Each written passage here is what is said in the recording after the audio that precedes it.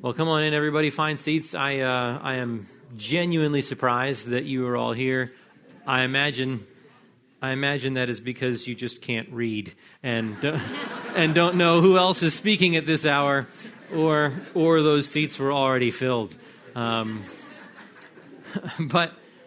this is the Puritans on the Sinfulness of Sin and the Greatness of God's Grace, a wonderful title that I was assigned. For those of you who don't know me, I'm Mike Riccardi. I serve as an assistant professor of theology at the Master's Seminary, where I teach classes on the doctrines of man, sin, and salvation, as well as on apologetics and evangelism. And related to that, I've also served as one of the staff pastors at Grace Community Church for the past 10 years. It really has been the privilege of my life. And I am very grateful to be with you here at the Puritan Conference. I am also, as I said, a bit mystified. I love the Puritans. My heart has been affected, in the best sense of that term, by their writings. They have taught me to worship. In many ways, they have taught me to preach. They have certainly taught me to hate sin and to love Christ. And yet, I would not classify myself as an expert on Puritan history or theology. I'm with you today more as a fellow fanboy of the Puritans than as a scholar or an academic authority. And so I've got a very keen sense of one of these things is not like the others. But I'm humbled by the invitation and pray that the Lord will display treasure in earthen vessels. Well, again, the topic is the Puritans on the sinfulness of sin and the greatness of God's grace, which is sort of like saying it's a seminar on the Puritans. It seems like everything that they wrote, it was expounding the sinfulness of sin and the greatness of God's grace, which means there is a ton to cover, and it's required me to be quite selective in the way that I've approached this study. There is a litany of Puritan works on the doctrine of sin, especially from a theological and practical point of view. You can check Beeke and Jones's Puritan Theology, page 203 and footnote 3, for an excellent bibliography, or starter's bibliography, much of which I've represented on the slide here. You can't miss the 3 classic works on sin and temptation in the 6th volume of John Owen's works. Thomas Goodwin, The Unregenerate Man's Guiltiness Before God, in volume 10 of his works. Anthony Burgess wrote a treatise on the doctrine of original sin. Several Puritans wrote books that went under the title of this seminar, The Sinfulness of Sin. I lost my screen there. I don't know. There it goes. And those include Samuel Bolton, Jeremiah Burroughs, Edward Reynolds, and Ralph Venning. All of them wrote books which have some variation of the title, The Sinfulness of Sin. And so those resources will be a blessing to you if you are looking for a classic, systematic treatment of hamartiology, the nature of sin, original sin, the imputation and transmission of sin, total depravity, and so on. Same is true with regard to treatments on the doctrine of God's grace in salvation. I could spend the entire seminar giving you a bibliography, but of note, again, Beeke and Jones, Puritan Theology, Goodwin's Of Christ the Mediator, Owen, The Person of Christ, The Death of Death and the Death of Christ, Perkins on Predestination, John Flavel's Fountain of Life. So we could just, like I say, I just list titles for you, and that could last an hour. But my approach in this seminar is going to be to really press into the title, The Sinfulness of Sin and the Greatness of Grace. I want to use this time to expose you to the ways that the Puritans stirred up the people of God's hatred for sin and the people of God's love and admiration for God and His grace for the supreme treasure that He is. And really the two are related, aren't they? They are like the gleaming stars in the night sky, right? The greatness of God's grace is really only truly apprehended in its glory when it's viewed against the dark backdrop of the wickedness of our sin. And so before I say any more, I want to read Romans 5:20-21 to sort of frame our time. Paul writes, "The law came in so that the transgression would increase, but where sin increased, grace abounded all the more. So that as sin reigned in death, even so grace would reign through righteousness to eternal life through Jesus Christ our Lord." And so my method will be to highlight key themes of Puritan preaching and writing on both the sinfulness of sin and the greatness of God's grace. And I'm simply going to provide a deluge of primary source quotations from the Puritans themselves. This is sort of like, hey, I've read this. It's awesome. I want to show you. It's very little of Mike's commentary, and I think that I'm not going to say anything as well as they've said it. And so you won't be able to take pictures of every, well, you might be able to take pictures of every slide, as long as you have a 256 gigabyte hard drive on your phone. But I'll do my best to make sure that these slides are available somehow in a PDF or whatever else. But do what you got to do. But you won't be able to write everything on the slides. It's really so that you'd be able to listen well and really kind of soak it in. And it's going to feel like a fire hose. You're going to feel like you got beat up at the end of it. I know, because that's how I felt when I was, researching it and putting it all together. But I hope God uses it anyway. And the prayer is that you'll be stirred to hate sin and love Christ more than when you walked in. So 8 themes on the Puritans on the sinfulness of sin, and then we got more on the greatness of grace. So we're going to rapid fire, okay? The first of those is the usefulness of studying sin. Now, Ralph Venning, in his books, The Sinfulness of Sin, originally published in 1669 under the title Sin, the Plague of Plagues, just 4 years after the Great Plague of London. His book's going to be something of a primary text for us today. Venning writes, It cannot but be extremely useful to let men see what sin is, how prodigiously vile, how deadly mischievous, and therefore how monstrously ugly and odious a thing sin is.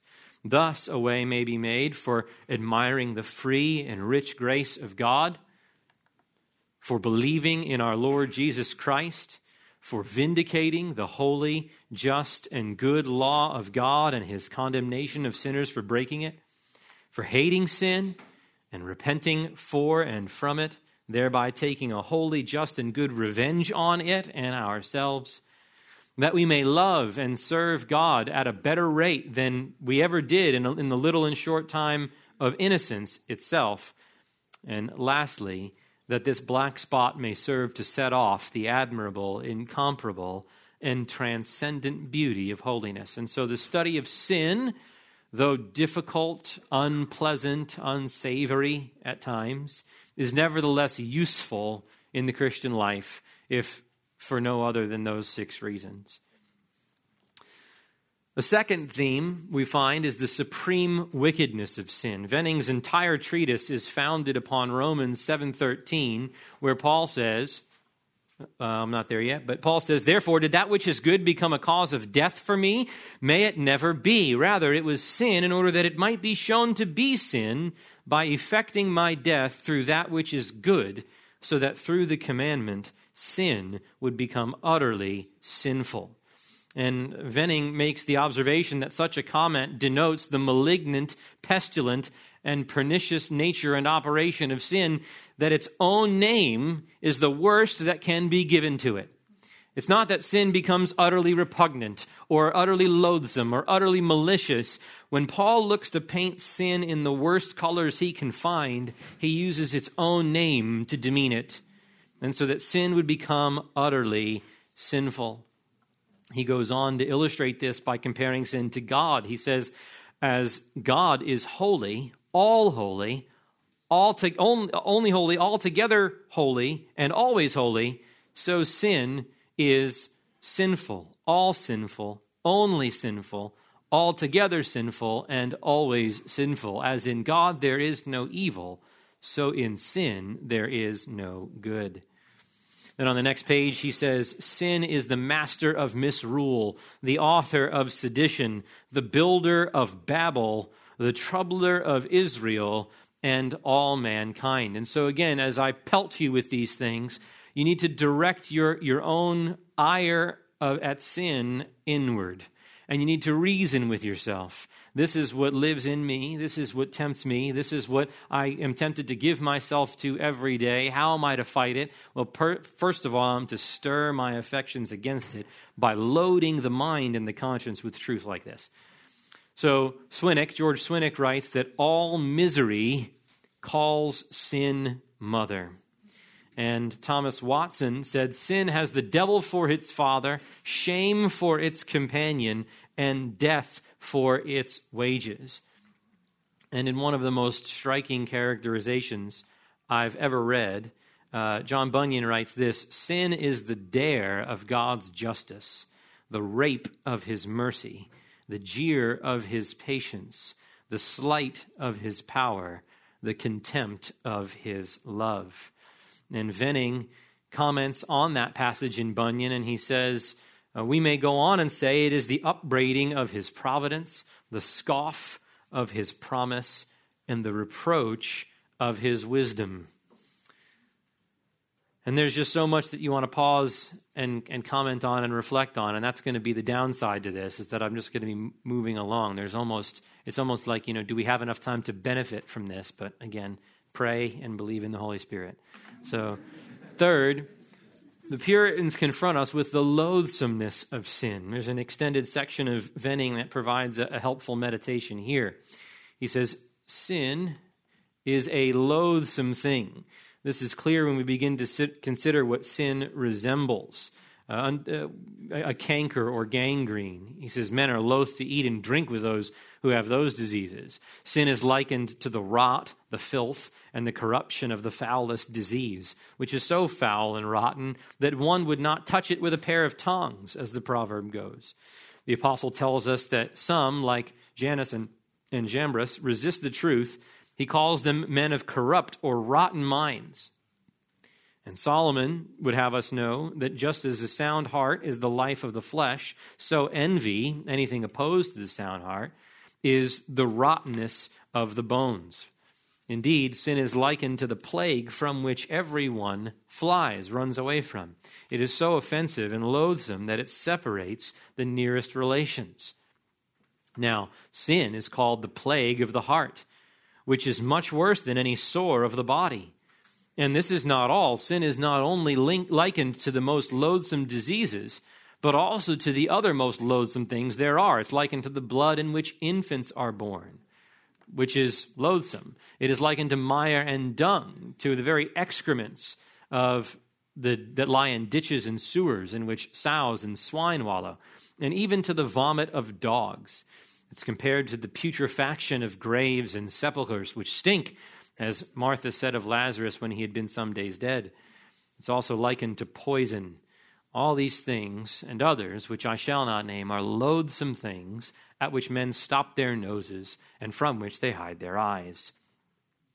He goes on, now all the former examples reach only to the body and do not defile the man, but sin reaches to and seizes on soul and spirit and defiles the man.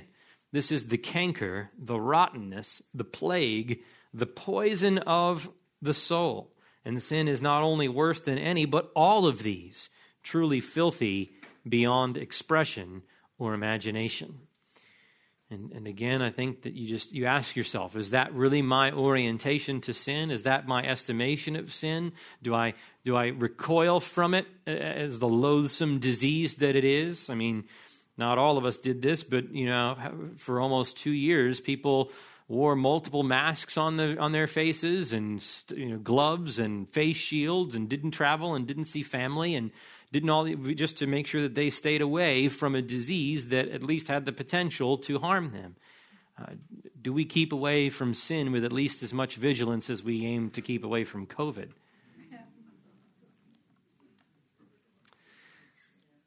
Well, Venning goes to explain, he says, look, if you hate your brother and are a murderer, 1 John 3:15, well, sin, which hates God, would be a murderer of God if it could. If sin's power were as great as its will is wicked, it would suffer God not to be.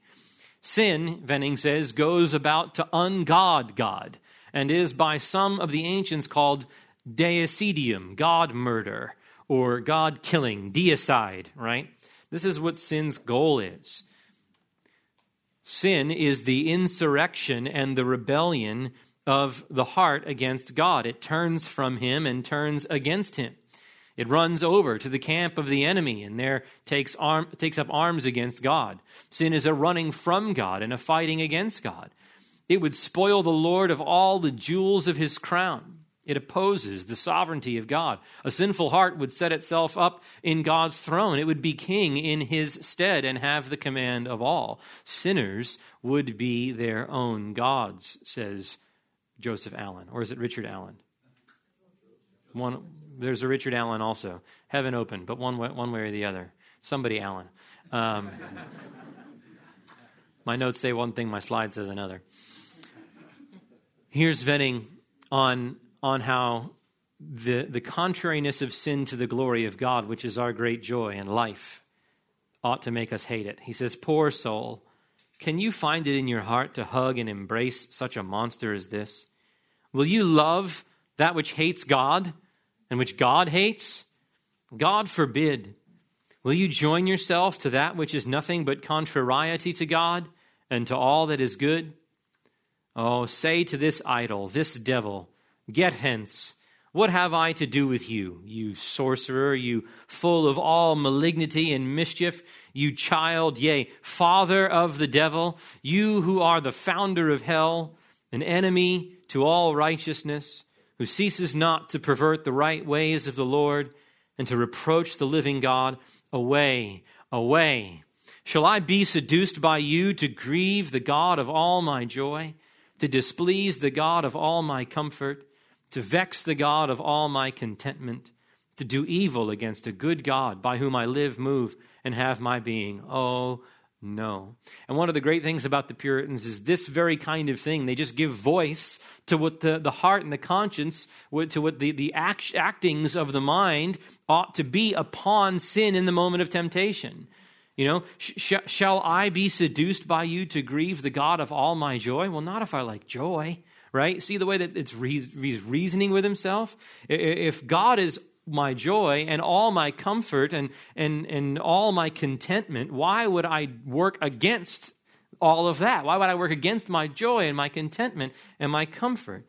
You see, he's fighting sin, the Puritan mind is, by presenting the glory of God as the satisfying alternative to sin. The fight against temptation isn't stop desiring pleasure. It's desire a superior pleasure. Desire God and all of the blessings that he has. John Piper has some stuff to say about that. He'll probably say that sometime this week. Then sin is not only contrary to the glory of God, it's also contrary to the good of man. But I repeat myself, right? Because what is the good of man but the glory of God? And so Venning asks, will you be a self-soul murderer? Are you gonna run into your own ruin and damnation? Why would you do that? Inevitably, Venning says, that must be evil to man, which is evil against God, who is the chiefest good of man. Communion with and conformity to God is man's felicity, his heaven upon earth, and in heaven too, without which it would not be worth his while to have a being. It's not worth living if you don't have God. Well, now, since sin is a separation between God and man, an interruption of this communion and conformity, it must needs be prejudicial and hurtful to him. He says again, seeing then that man's happiness lies so much in seeing God, what a great mischief has sin done to man in separating him from the sight of God. Man cannot see God and live, whereas the best life is in seeing God. Edward Rayner, I have Edwards there. That's just my love for Jonathan Edwards poking through. Edward Rayner, Precepts for Christian Practice, says, sin sets up a partition wall or separates between Christ and the soul and keeps them at a distance that the soul cannot come nigh him to take him. Sin darkens and blinds the eye that should behold Christ, withers the hand that should receive Christ, and shuts the heart that should entertain him. While you will keep sin, you neither will nor can take Christ, nor open your hearts to let the King of glory come in. Watson said, sin clips the wings of prayer so that it will not fly to the throne of grace. Psalm 66:18, if I regard wickedness in my heart, the Lord will not hear. Isaiah 59:2, your iniquities have separated you from your God so that he does not hear you. 1 Peter 3:7, Dwell with understanding so that your prayers won't be hindered, right? Sin clips the wings of prayer. And Venning says again, he says, if men considered what they are doing when they sin, they would abhor it. For who would rush to his own ruin? Who would drink poison? None but fools or madmen. Did men consider that the wages of sin is death, that wrath and hell attend sin, they surely would be more wary. So not only do you act against the glory of God, which you should love more and cherish more than anything, but in sinning, you act against your own good. You act against your own benefit. You sin unto your own detriment. No man in history has ever benefited from a single act of sin. Not once. It's been nothing but good, and yet here we rush headlong into it as if it's going to satisfy us, as if it's going to bring to us what we desire. And it's exactly the opposite. It's like a man who is dying of thirst and runs to the ocean for refreshment and finds salt water to only complicate his thirst. Consider the deceitfulness of sin. The sinfulness of sin consists in its deceitfulness, and nobody has, I think, explained this more memorably than Thomas Brooks in Precious Remedies against Satan's devices. He said the very first device of Satan that he outlines is that Satan presents the bait and hides the hook. He says he presents the golden cup and hides the poison. He presents the sweet, the pleasure, and the profit that may flow in upon the soul by yielding to sin, and by hiding from the soul the wrath and misery that will certainly follow the committing of sin.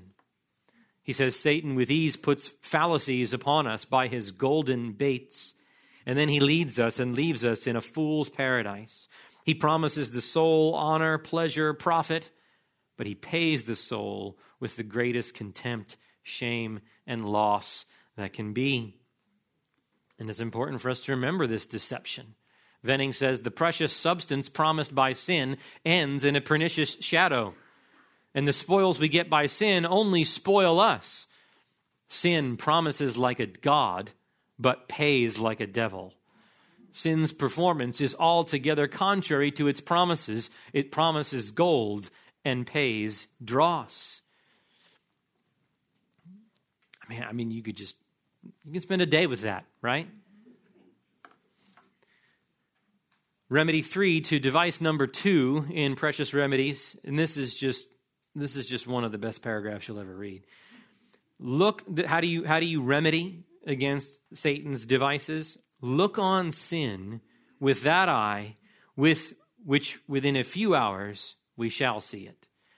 Brooks, and I love souls from Brooks, or oh souls. You know something's good's coming when it's oh souls. Souls, when you shall lie upon a dying bed and stand before a judgment seat, sin shall be unmasked, and its dress and robes shall then be taken off, and then it shall appear more vile, filthy, and terrible than hell itself.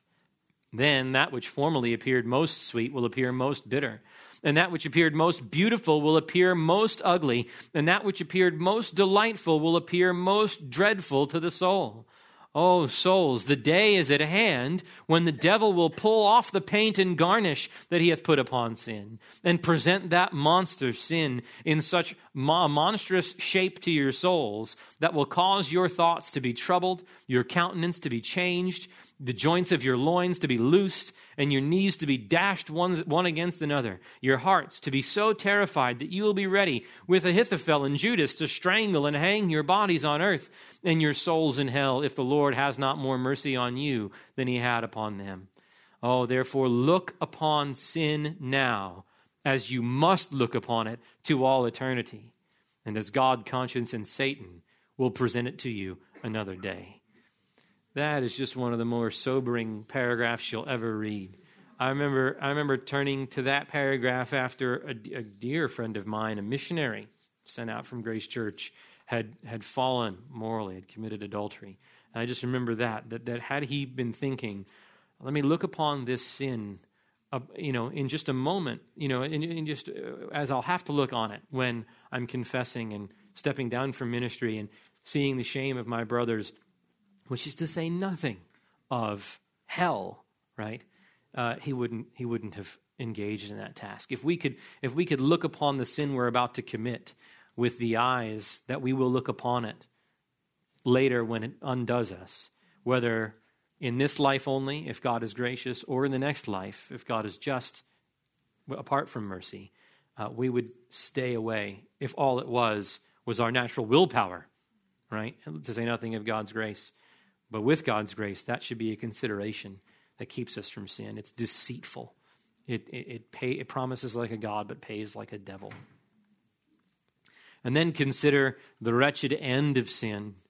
So the sinfulness of sin is discovered in the wretched end of it, which of course is the utter ruin of the soul in the eternal torments of hell. Venning says, it is the design and work of sin to make man eternally miserable and to undo him, soul and body, forever. And then Venning comments on Matthew 25:41, where Jesus says to those on his left, depart from me, accursed ones, into the eternal fire, which has been prepared for the devil and his angels. And he takes each word of that phrase and he comments on it. He says, it is as if sinners should say to God in the day of judgment, Lord, have mercy on us. And he says, have mercy upon you, says God? No, I will have no mercy on you. There was a time when you might have had mercy without judgment, but now you will have judgment without mercy. Depart, depart. And if they should then beg and say, Lord, if we must depart, let it be from thy throne of judgment, but not from thee. No, says the Lord, depart from me. Depart from my presence in which is joy. Depart and go to hell. Lord, they say, seeing we must be gone, bless us before we go, so that thy blessing may be upon us. Oh no, says God, you go with a curse. Depart, ye cursed. O Lord, if we must go from thee, let us not go into the place of torment, but appoint some place, if not of pleasure, then of ease. No, depart into fire, burning and tormenting flames. O Lord, if into fire, let it only be for a little while. Let the fire soon be out, or us soon out of it, for who can dwell in everlasting burnings? No, neither you nor the fire shall know an end. Be gone into everlasting fire. Lord, then let it be long before we go there. No, depart immediately. The sentence shall be put immediately in execution. Ah, Lord, let us at least have good company who will pity us, though they cannot help us. No, you shall have none but tormenting devils. Those whom you obeyed when they were tempters, you shall be with as tormentors. And Venning exclaims, what misery sin has brought on man to bring him to hear this dreadful doom. And it's hard to get through that. It's hard to think that hell is real and that there are those experiencing that right now, and that those who dally with sin trifle with that. They dance on the brink of destruction. And so Venning says that can be no little matter for which God brings on men such grave damnation. And then, if that wasn't enough, the supreme wickedness, the loathsomeness, the contrariness to the glory of God and the good of man, the deceitfulness, the wretched end of it, consider the greatest tragedy of sin of all, and that is the undoing of the Lord Jesus Christ. Can we delight in that which brought our greatest friend to his greatest misery? And this is where it'll probably be rough for me, so if I start sniffling, it's all right. Oh, the depth of the evil of sin, Flavel says. If ever you wish to see how great and horrid and evil sin is, measure it in your thoughts, either by the infinite holiness and excellency of God, who is wronged by it, or by the infinite sufferings of Christ, who died to satisfy for it. Then you will have deeper apprehensions of sin, of the evil of sin. And he goes on a different page.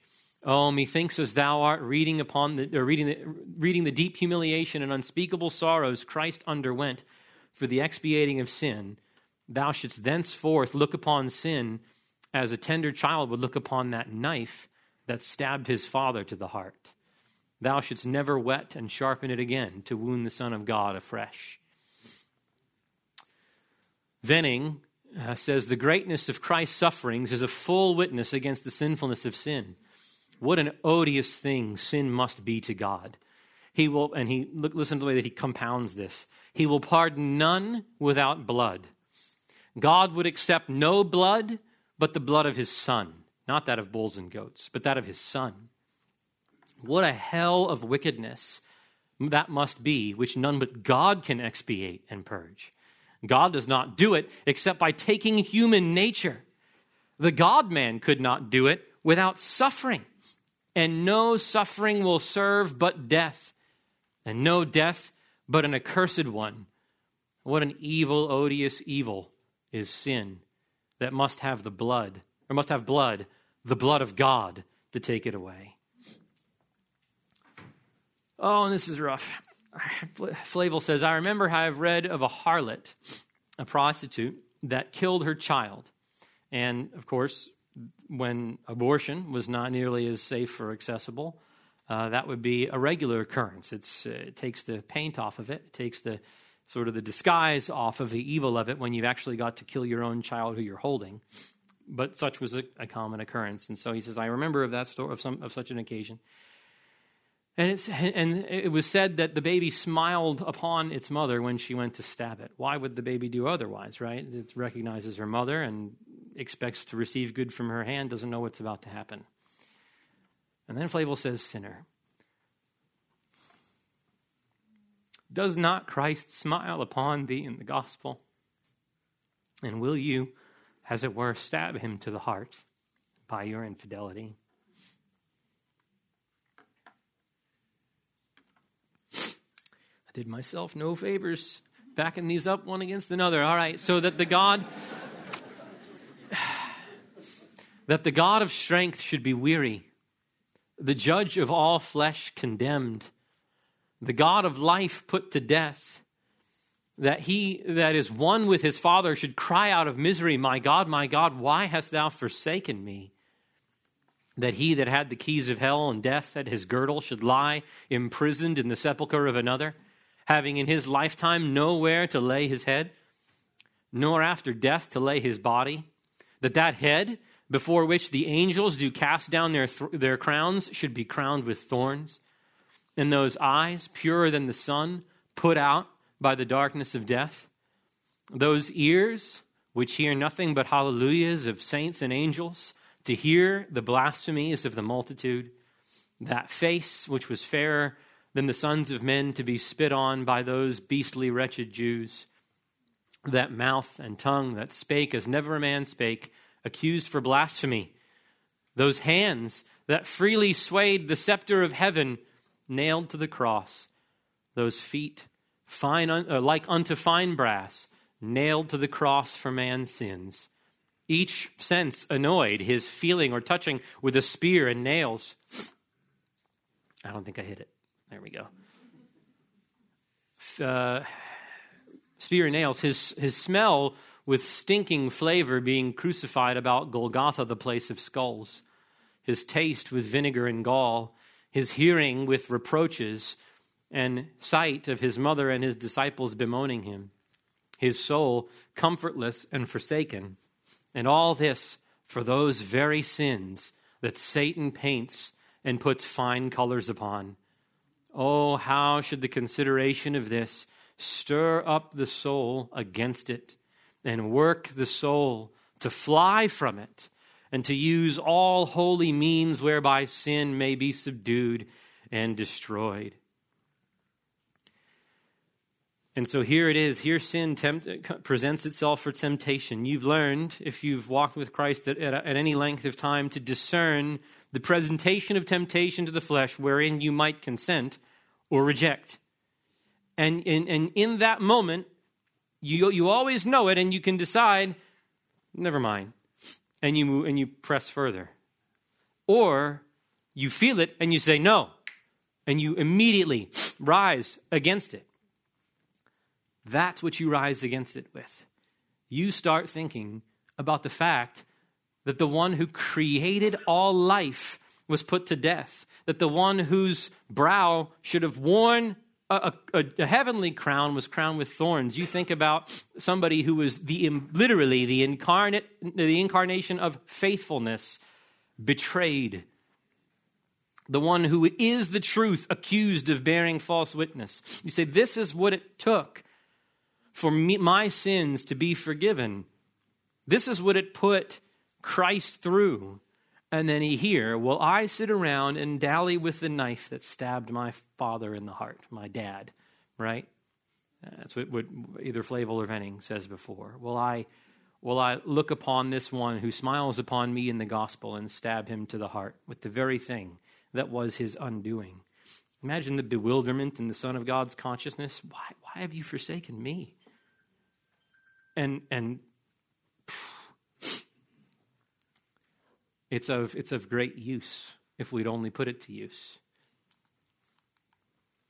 So, such is the sinfulness of sin. It tries to ungod God. It unmans man. It casts him into eternal damnation. It's what put the Lord Jesus to death. It's always resisting the Holy Spirit. And so Venning says, shall I now entreat you to consider what has been said and to think what an abominable and ugly thing sin is? It is the worst of evils, worse than the worst of words can express. I dare say, if we've all felt about sin, what we feel about it in this moment, we'd never sin again, as far as it lies upon us. That's the task of keeping the heart. That's the task of following. That's what it means to follow Jesus. It means to set upon sin like the most wicked, evil thing in the world that it is. And to use these truths to press the conscience so that you look at it and there is no pull and there is no draw. Some temptation. Hey, look, come do this evil thing. What? Why would I get away from me? What's the matter with you? Out of here. That's what it means to be godly, to be Christ-like. Christ doesn't sit there and go, oh, I really love to sin, but no, it's the wrong thing to do. He says, this ruler of this world has nothing in me. There's nothing in me that would go after filth. I prefer beauty. And that's where we go next, to the greatness of God's grace. So Venning says, well, what a welcome then should Christ and his gospel have. They come with saving health to cure us of the worst of diseases and plagues, that of sin.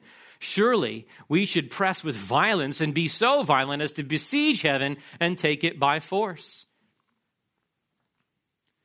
Swinnock says, man was a child of wrath, had plunged himself into an ocean of evils and fury, and this required an ocean of love and pity.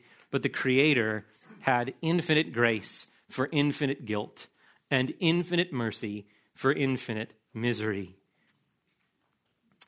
And this will get you just as much. So here are the first of the first seven. That's not all of them, just the first seven. Considerations of the greatness of God's grace. One, consider the willing graciousness of God. Bunyan, in Grace Abounding, says, sinner, this is speaking as if he's God, right? Sinner, thou thinkest that because of thy sins and infirmities I cannot save thy soul. But behold, my Son is by me, and upon him I look, and not on thee, and I will deal with you according as I am pleased with him. That is every bit of hope that we have.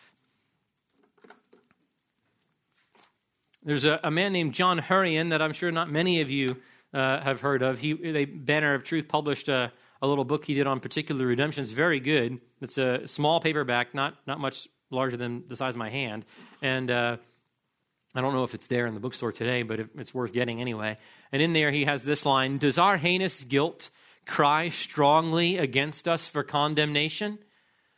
Well, the Christian should comfort himself in this, that the word of Christ cries louder in the ears of God for pardon and forgiveness. It's as if your sin says, away with him, crucify him, condemnation, guilty. And Christ raises his voice all louder, pardoned, forgiven, righteous.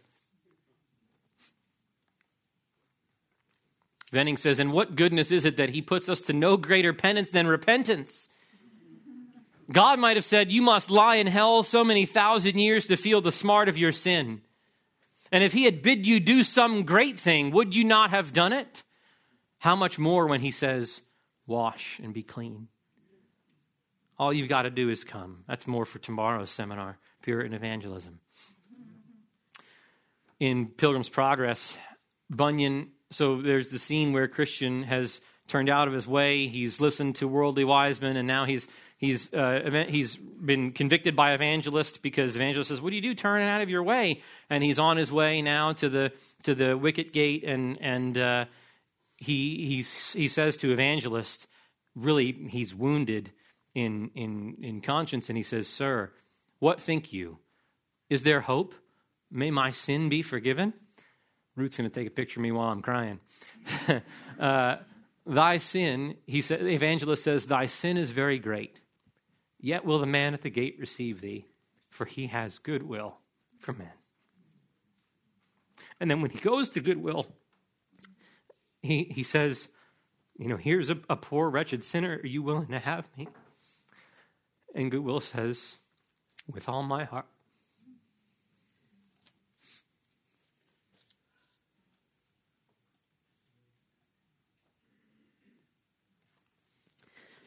I dare say, friends, that we don't get to these thoughts on our own.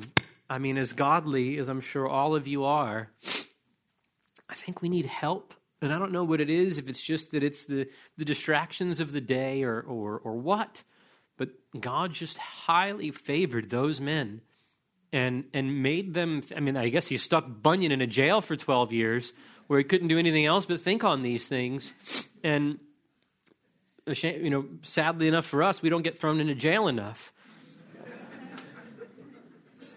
But those are the melting considerations that the Puritans lead us to, that I don't think that we do on our own. That's why we have a conference like this. All right. Second, consider the bounty of God's grace. And by this, I'm speaking of the blessed incongruity of what we deserve versus what we get. Flavel makes an observation on Revelation 3:21, which says that we're going to sit down with Christ on his throne in his kingdom. And he exclaims, oh, amazing love. What? We sit on thrones while, as good as we by nature, howl in flames. Oh, what manner of love is this? Owen provides a great succinct picture of the incongruity between what we deserve versus what we get by picturing Christ as our great Noah's Ark that saves us from the floods of God's judgment. He says simply, the storm has been his, and the safety shall be ours.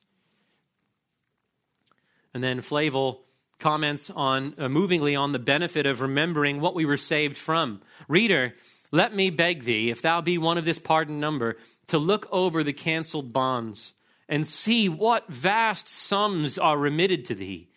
Remember what you were in your natural estate. What? And yet pardoned. Full and finally pardoned, and that freely, as to any hand that you had in the procurement of it. What can you do but fall down at the feet of free grace and kiss those feet that moved so freely towards so vile a sinner?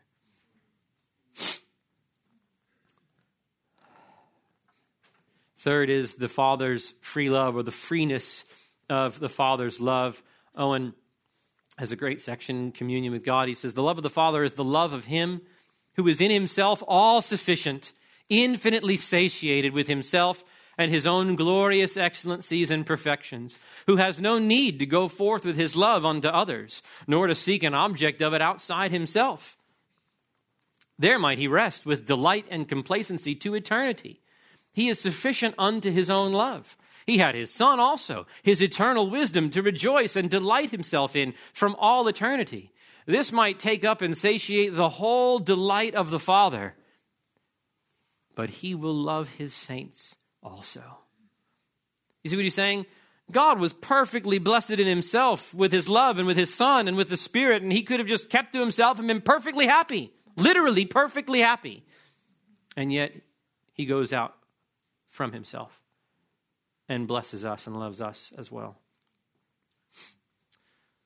Fourth, consider the Father's willingness to deliver Christ to death. Okay. Flavel says, what an astonishing act of love was this then, for the Father to give the delight, the darling of his soul, out of his very bosom for poor sinners. All tongues must needs pause and falter that attempt the expressions of his grace. Expressions being here swallowed up. God so loved the world that he gave his only begotten Son. Which of us would deliver a child, the child of our delights, an only child, to death for the greatest inheritance of the world? Yet surely never did any child lie so close to a parent's heart as Christ did to his Father's. And yet he willingly parts with him, though his only one, the son of his delights, and that to death, a cursed death for sinners, for the worst of sinners. Oh, the admirable love of God to men, matchless love, a love past finding out. Charnock, I mean, this is just unreal. It's almost like you shouldn't even write this, right? Like it's almost like, no, this is not even okay. The Father was desirous to hear the Son groaning and see him bleeding, that we might not groan under his frowns and bleed under his wrath. He spared not him that he might spare us, refused not to strike him that he might be well pleased with us, drenched his sword in the blood of his Son that it might not forever be wet with ours, but that his goodness might forever triumph in our salvation. He was willing to have his Son made man and die rather than man should perish, who had delighted to ruin himself. So you know what that is? That's the glory of penal substitutionary atonement.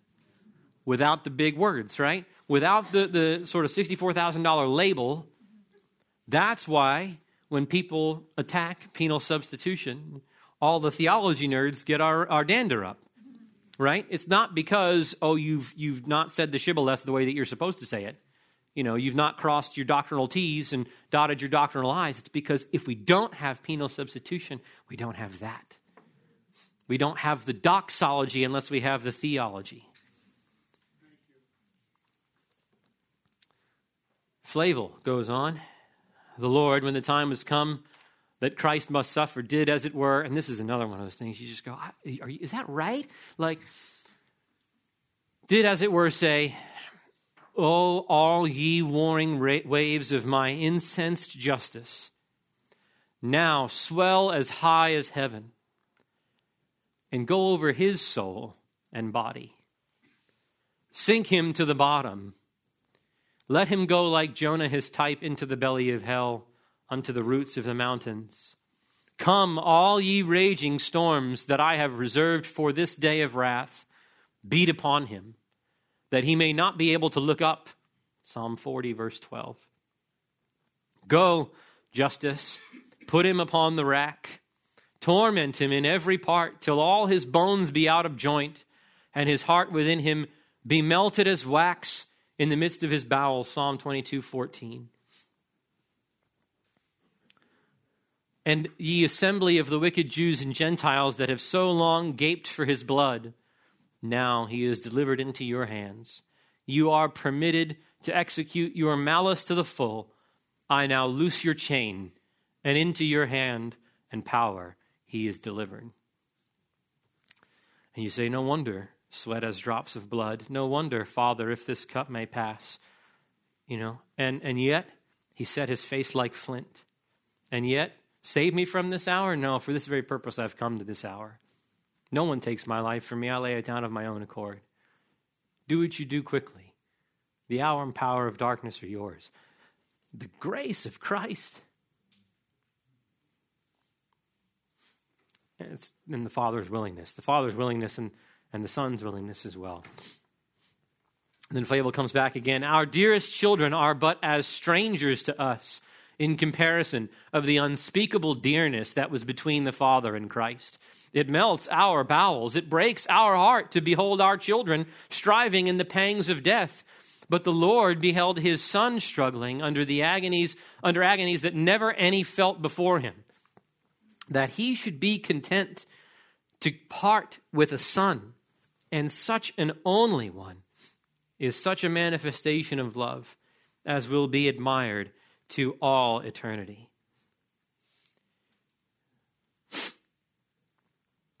You have never any need to doubt the Father's love for you if you're in Christ, because there's no greater display of love than that.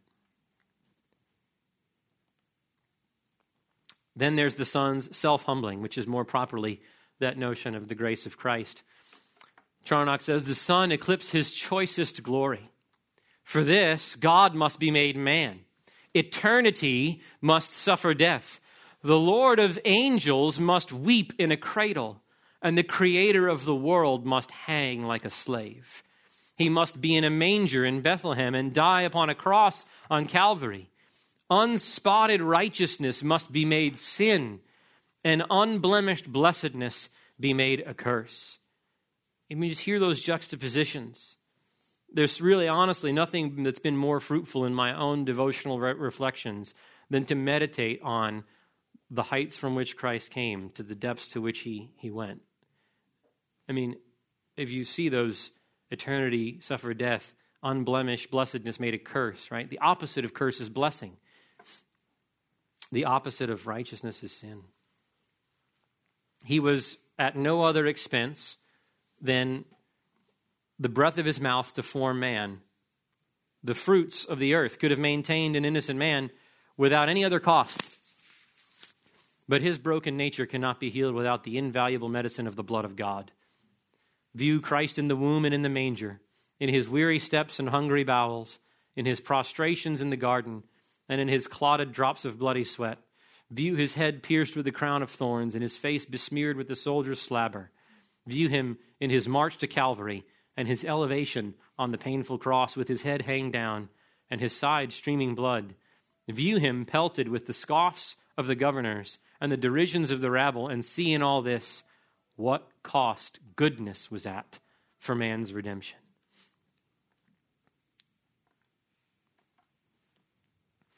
And then Flavel says, Christian, can you look upon Jesus as standing in your room, in your place, to bear the wrath of a deity for thee? Can you think on it and not melt?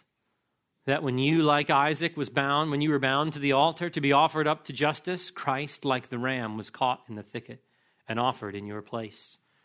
When your sins had raised a fearful tempest that had threatened every moment to entomb you in a sea of wrath, Jesus Christ was thrown over to appease that storm. Say, reader, can your heart dwell 1 hour upon such a subject as this? Can you, with faith, present Christ to yourself as he was taken down from the cross, drenched in his own blood, and say, these were the wounds that he received for me. This is he that loved me and gave himself for me. Out of these wounds comes that balm that heals my soul. Out of these stripes, my peace. When he hanged upon the cross, he bore my name upon his breast like the high priest. And then Flavel says, it was love, pure love, strong love to my poor soul, to the soul of an enemy, that drew him down from heaven and all the glory he had there to endure these sorrows in soul and body for me. Oh, you cannot hold up your hearts long to the piercing thoughts of this, but your bowels will be pained, and like Joseph, you'll seek a place to vent your hearts in. And naturally, from there, grace proceeds from seeing Christ in just that way. Owen says, the great and principal fountain from whence the drawing efficacy and power of grace does proceed is from the lifting up of Christ. Drawing grace is manifested in, and drawing love proceeds from the sufferings of Jesus Christ on the cross. Newton, and this is a great quote, wonderful are the effects when a crucified, glorious Savior is presented to the eye of faith. This sight destroys the love of sin. See why? Beholding as in a mirror, right? We all, with unveiled face, beholding as in a mirror the glory of the Lord, are being transformed from one degree of glory to the next, just as from the Lord the Spirit. 2 Corinthians 3:18. What kills sin is the spiritual sight of Christ. So behold him. Stop beholding vanity. Stop beholding things which can't satisfy and which can't profit. Don't binge watch whatever's on Netflix. Go binge watch John Newton. Binge read John Flavel. You fill your mind with those things, and the love of sin is destroyed. Communion with the beautiful Christ. I couldn't decide on a title for this, so I was thinking communion with Christ and the beauty of Christ, and I just tried to put them together. And here's where Rutherford knocks us all on our backs. There are infinite plies in his love that the saint will never be able to unfold. I urge you upon a nearer and growing communion with Christ. There are curtains to be drawn back in Christ that we have never seen. There are new foldings of love in him.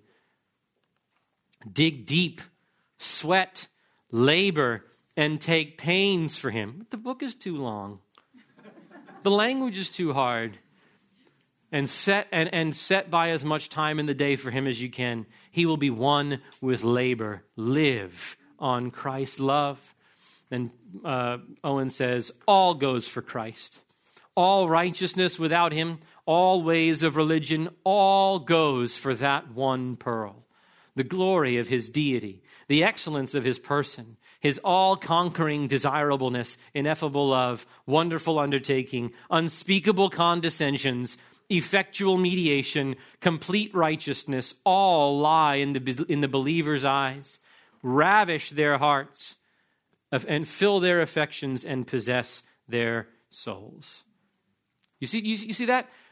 That's a Christology. The glory of his deity, excellence of his person, all-conquering desirableness, ineffable love, wonderful undertaking. What's that? You mean the mission that he had. Unspeakable condescensions, that's the incarnation. Effectual mediation, that's the cross. Complete righteousness, that's active obedience. All lie in the believer's eyes. Do they?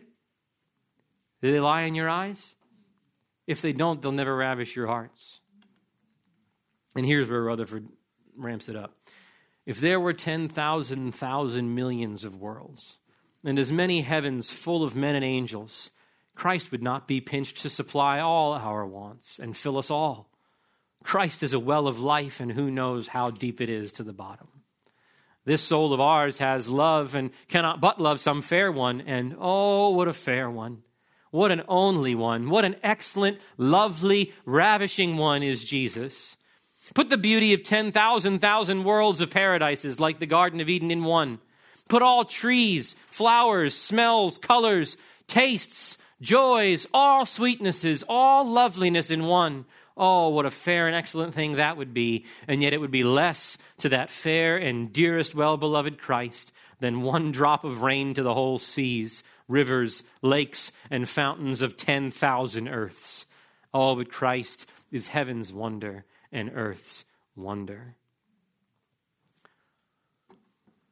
How come I can't say things like that? How come that doesn't come out of my heart? I'm reading the same Bible, right? It's cause for self-examination. Why is it? I mean, sure, God is sovereign in the dispensation of his grace, but God give grace and give me self-discipline to do the digging that Rutherford did. Flavel says, when the saints shall have fed their eyes upon him in heaven, thousands and millions of years, he shall be as fresh, beautiful, and orient as at the beginning. Other beauties have their prime and their fading time. Don't all of us with mirrors know that? But Christ abides eternally. Our delight in creatures is often most at first acquaintance. When we come nearer to them and see more of them, the edge of our delight is abated. In other words, you don't look so good close up.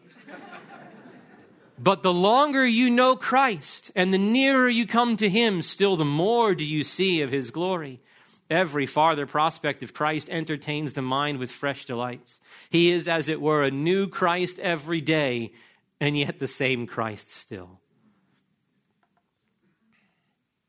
And there's somebody in that Flavel quotes in The Fountain of Life. He calls, doesn't even call him anything. Just says, someone once said. And this is just something else. You almost wonder, oh, what I would give to have a bed made to my wearied soul in Christ's bosom. I cannot tell you what sweet pain and delightful torments are in his love. I often challenge time for holding us asunder. I profess to you I have no rest till I be over head and ears in love's ocean. If Christ's love, that fountain of delights, were laid open to me as I would wish, oh, how overcome would this my soul be? I half call his absence cruel, and the mask and veil on his face a cruel covering that hides such a fair, fair face from a sick soul. I dare not challenge him, but his absence is a mountain of iron upon my heavy heart. Oh, when shall we meet? How long is the dawning of the marriage day? Oh, sweet Lord Jesus, take wide steps. You see what he's saying? Hurry up. Oh, my Lord, come over mountains at one stride. Oh, my beloved, flee like a roe or a young hart upon the mountains of separation. Oh, if he would fold the heavens together like an old cloak and shovel time and days out of the way and make ready in haste the lamb's wife for her husband. Since he looked upon me, my heart is not my own.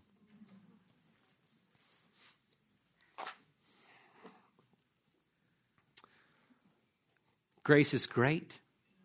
There's still more. Grace is great for the intercession of Christ, like what Gurnall says here. Suppose a king's son should get out of a besieged city where he had left his wife and children, whom he loves as his own soul. And these all ready to die by sword or famine if supply came not the sooner. In other words, his family's going to die unless he helps them. Could this prince, when he arrived at his father's house, please himself with the delights of the court and forget the distress of his family? Or rather, would he not come post to his father, having their cries and groans always in his ears, and before he eat or drink or do his errand to his father, and entreat him, if ever he loved him, that he would send all the force of his kingdom to raise the siege, rather than any of his dear relations should perish? Saying this is Christ in intercession. He's the prince that has gone to his father, the king, and says, my people are under siege, and that under the reign of your sovereignty, Father, care for them, protect them, bring them safely home.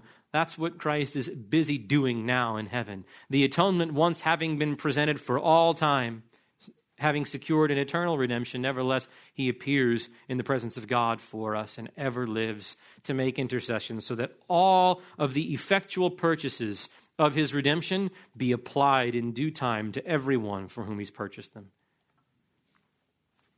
Now, I think it's only right for me to say that I'm 2 minutes to overtime and I've got a little bit more to go. No one will think any of you uncouth if you get up and go at 3 o'clock. Don't worry about it, but I'm going to go until they kick me out. All right? The security of the believer, which is very tied to that intercession. Man, these are two great little quotes from Flavel. They're 150 pages apart, but they're just great. He says, the enemy under his feet shall not destroy the children in his arms. What a picture. Who's the enemy that would destroy the children? Oh, the one under his feet. The one whose neck is under his feet. I love that. Flavel says, doubt it not, but he who receives enemies into his bosom. In other words, while we were enemies, we were reconciled to God. The one who receives enemies into his bosom will much more receive and embrace children, though offending ones. Believer, you have no reason to stay far off from Christ, even when you sin against him, even when you do it the same way that you've done it for 30 years and have prayed against and can't seem to master. He's never telling you to go do penance. He's never telling you to go feel bad about it for a little while. You're always a prayer away because he will receive and embrace children even though they are offending ones. That's the blessing of what we just heard in the previous hour, right? The adoption. He's our Father. And so he receives his children. And then, man, in communion with God, Owen, he's taking the voice of Christ and he's speaking to a sinner who is, sort of battling with assurance because of his sin, right? He doesn't have assurance because he sinned it away. And he pictures Christ's interaction with the one who's doubting because of his wickedness. And he says, Jesus says, come with your burdens. Come, you poor soul, with your guilt of sin. And the sinner replies, why? What to do? And Christ says, why, this is mine. This agreement I made with my Father that I should come and take your sins and bear them away. They were my lot. Give me your burden. Give me all your sins. You don't know what to do with them. I know how to dispose of them well enough so that God will be glorified and your soul delivered. What are you doing holding on to that? That's mine. I own that. I paid for that. When he might as well dart flames from his eyes and send us to hell that moment. When didn't you see all that I suffered? Didn't you see what I had to do, joining humanity into unity with deity? What? That's the kind of response I'm giving, right? I just went through all this, and here you are again. And it's the disposition of Christ is the exact opposite. It's not a disposition to reprove. It's a disposition to say, what are you doing hanging on to your sins? You give them to me. And then Owen, in a different spot, says to help the assurance of a struggling believer, he says, you who have but a weak faith have a strong Christ. It's not about the strength of your faith. It's about the strength of the object of your faith. That's where your security and the foundation of your assurance lies. All right, number 10, grace makes duty a delight. Watson says that just straight out. Love makes duty a pleasure. Love it. Just to the point. Sibbs says, when we feel ourselves cold in affection and duty, the best way is to warm ourselves at this fire of his love and mercy in giving himself for us. Christ rules us by a spirit of love, from a sense of his love, whereby his commandments are easy to us. Okay, after an hour of reflection on sin and grace, if Christ were to show up and say, all right, listen, I need you to climb Mount Everest for me. You good with that? What do you think? What are you saying right now? Let's go, right? The commandments are easy to us from the one that we love this way and that loves us this way. This is what the Puritans do for us. They keep us in a frame, if we'll only go and put our minds on such things, to be ready to obey as soon as the master calls. And then, before I read this Newton one, I'm going to read you William Cooper. Remember, grace makes duty a delight. William Cooper writes in this hymn, to see the law by Christ fulfilled and hear his pardoning voice changes a slave into a child and duty into choice. And Newton says basically the same thing. Our pleasure and our duty, though opposite before, since we have seen his beauty, are joined to part no more. It is our highest pleasure, no less than duty's call, to love him beyond measure and serve him with our all. You know how great grace is? Grace makes you want to do what you must do, what you ought to do.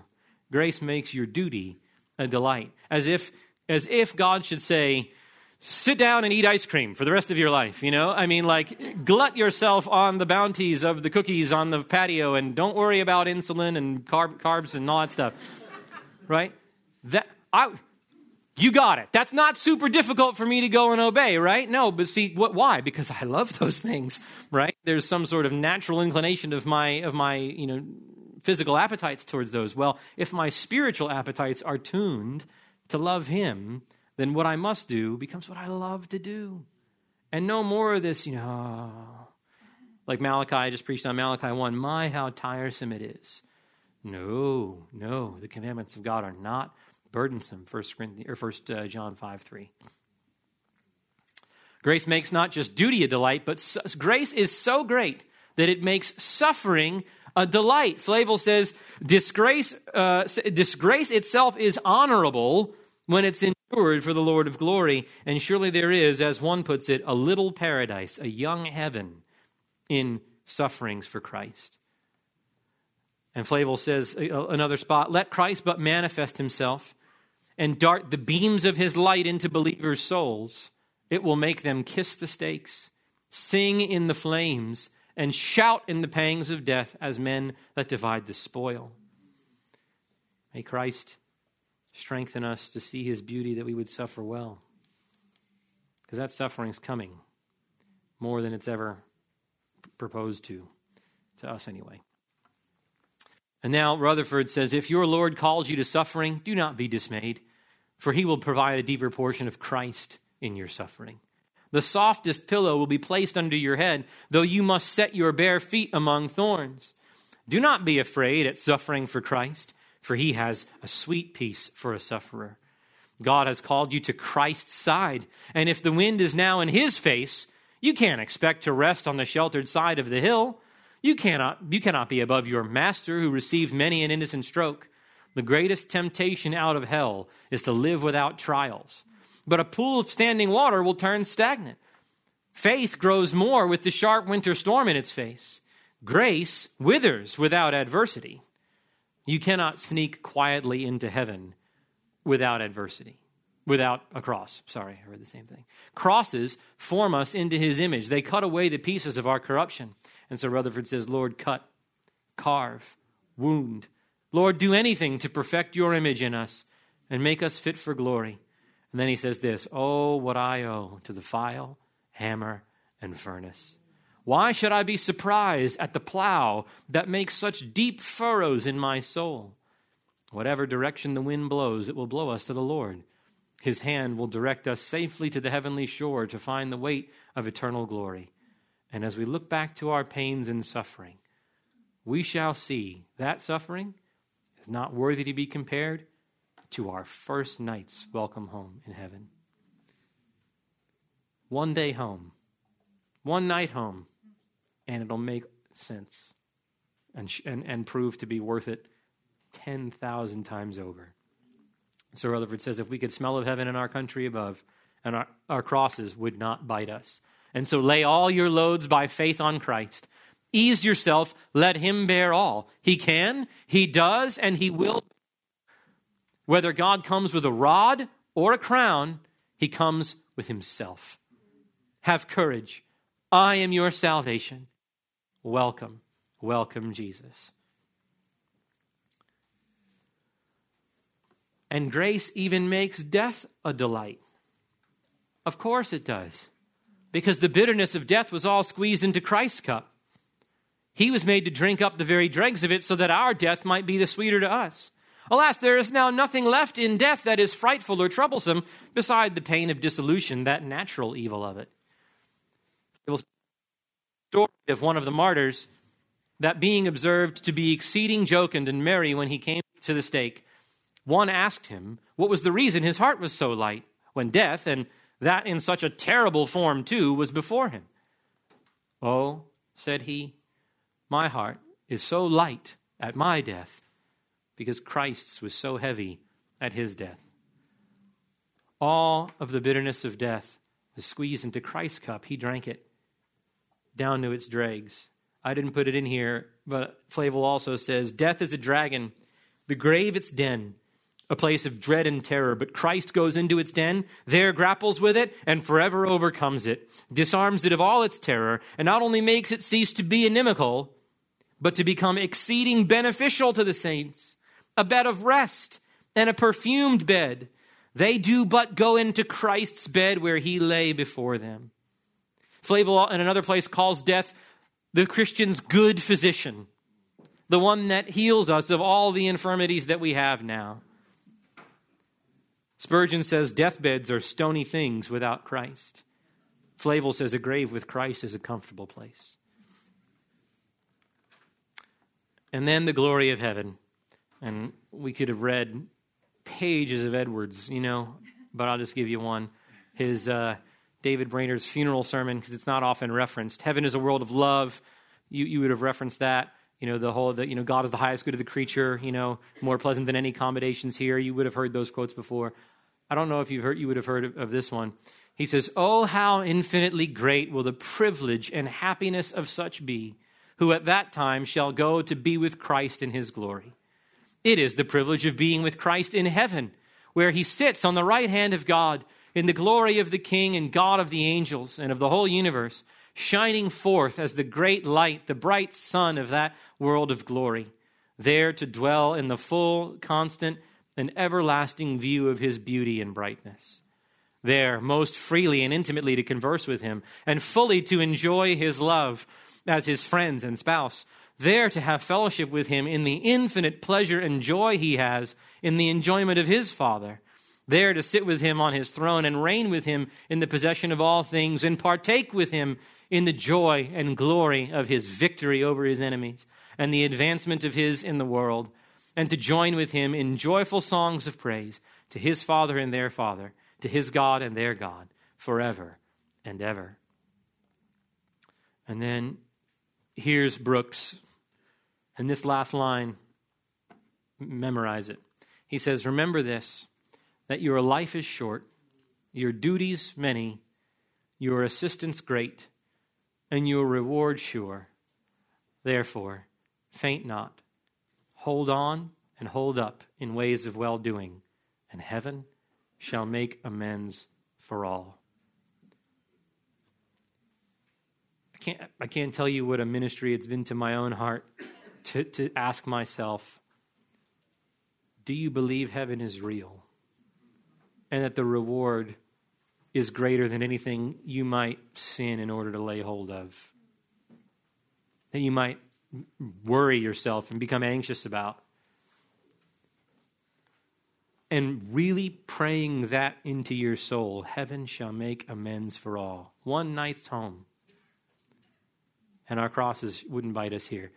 I think that's a thought ripe for fruitfulness in your own heart. And so you come to the end of it, and what do you say? You say, God be gracious. May I keep what I've heard close to my mind and consciousness. May I live in this frame rather than the one that I so often live in. And please give the appropriate increase commensurate with that level of sowing of seed. Pray with me that he would do that. Father, we just cast ourselves upon your mercy and ask that you would seal these words to our heart. These are not inspired of the Holy Spirit, but they are laced with the Holy Spirit and are so properly derivative of what the Spirit did inspire that they bring that very word, your word, to our hearts in such a way that little else does. That's for this reason we love these men, not to idolize them, not by a long shot, but because they point to you and your Son in such a way that melts the heart. There's not one of us in here who's alive in Christ today who in this moment, if presented with the temptation of sin, wouldn't refuse it, though it be promised with all the money and satisfaction and power, whatever in the world. May it be, Father, that we daily bring our minds into submission to the truth, that we daily affect our consciences with this truth, that we might live in such a frame. More and more as we come closer and closer to our heavenly home. May it be that we be disgusted with sin. Help us to see it as it is and not how Satan paints it.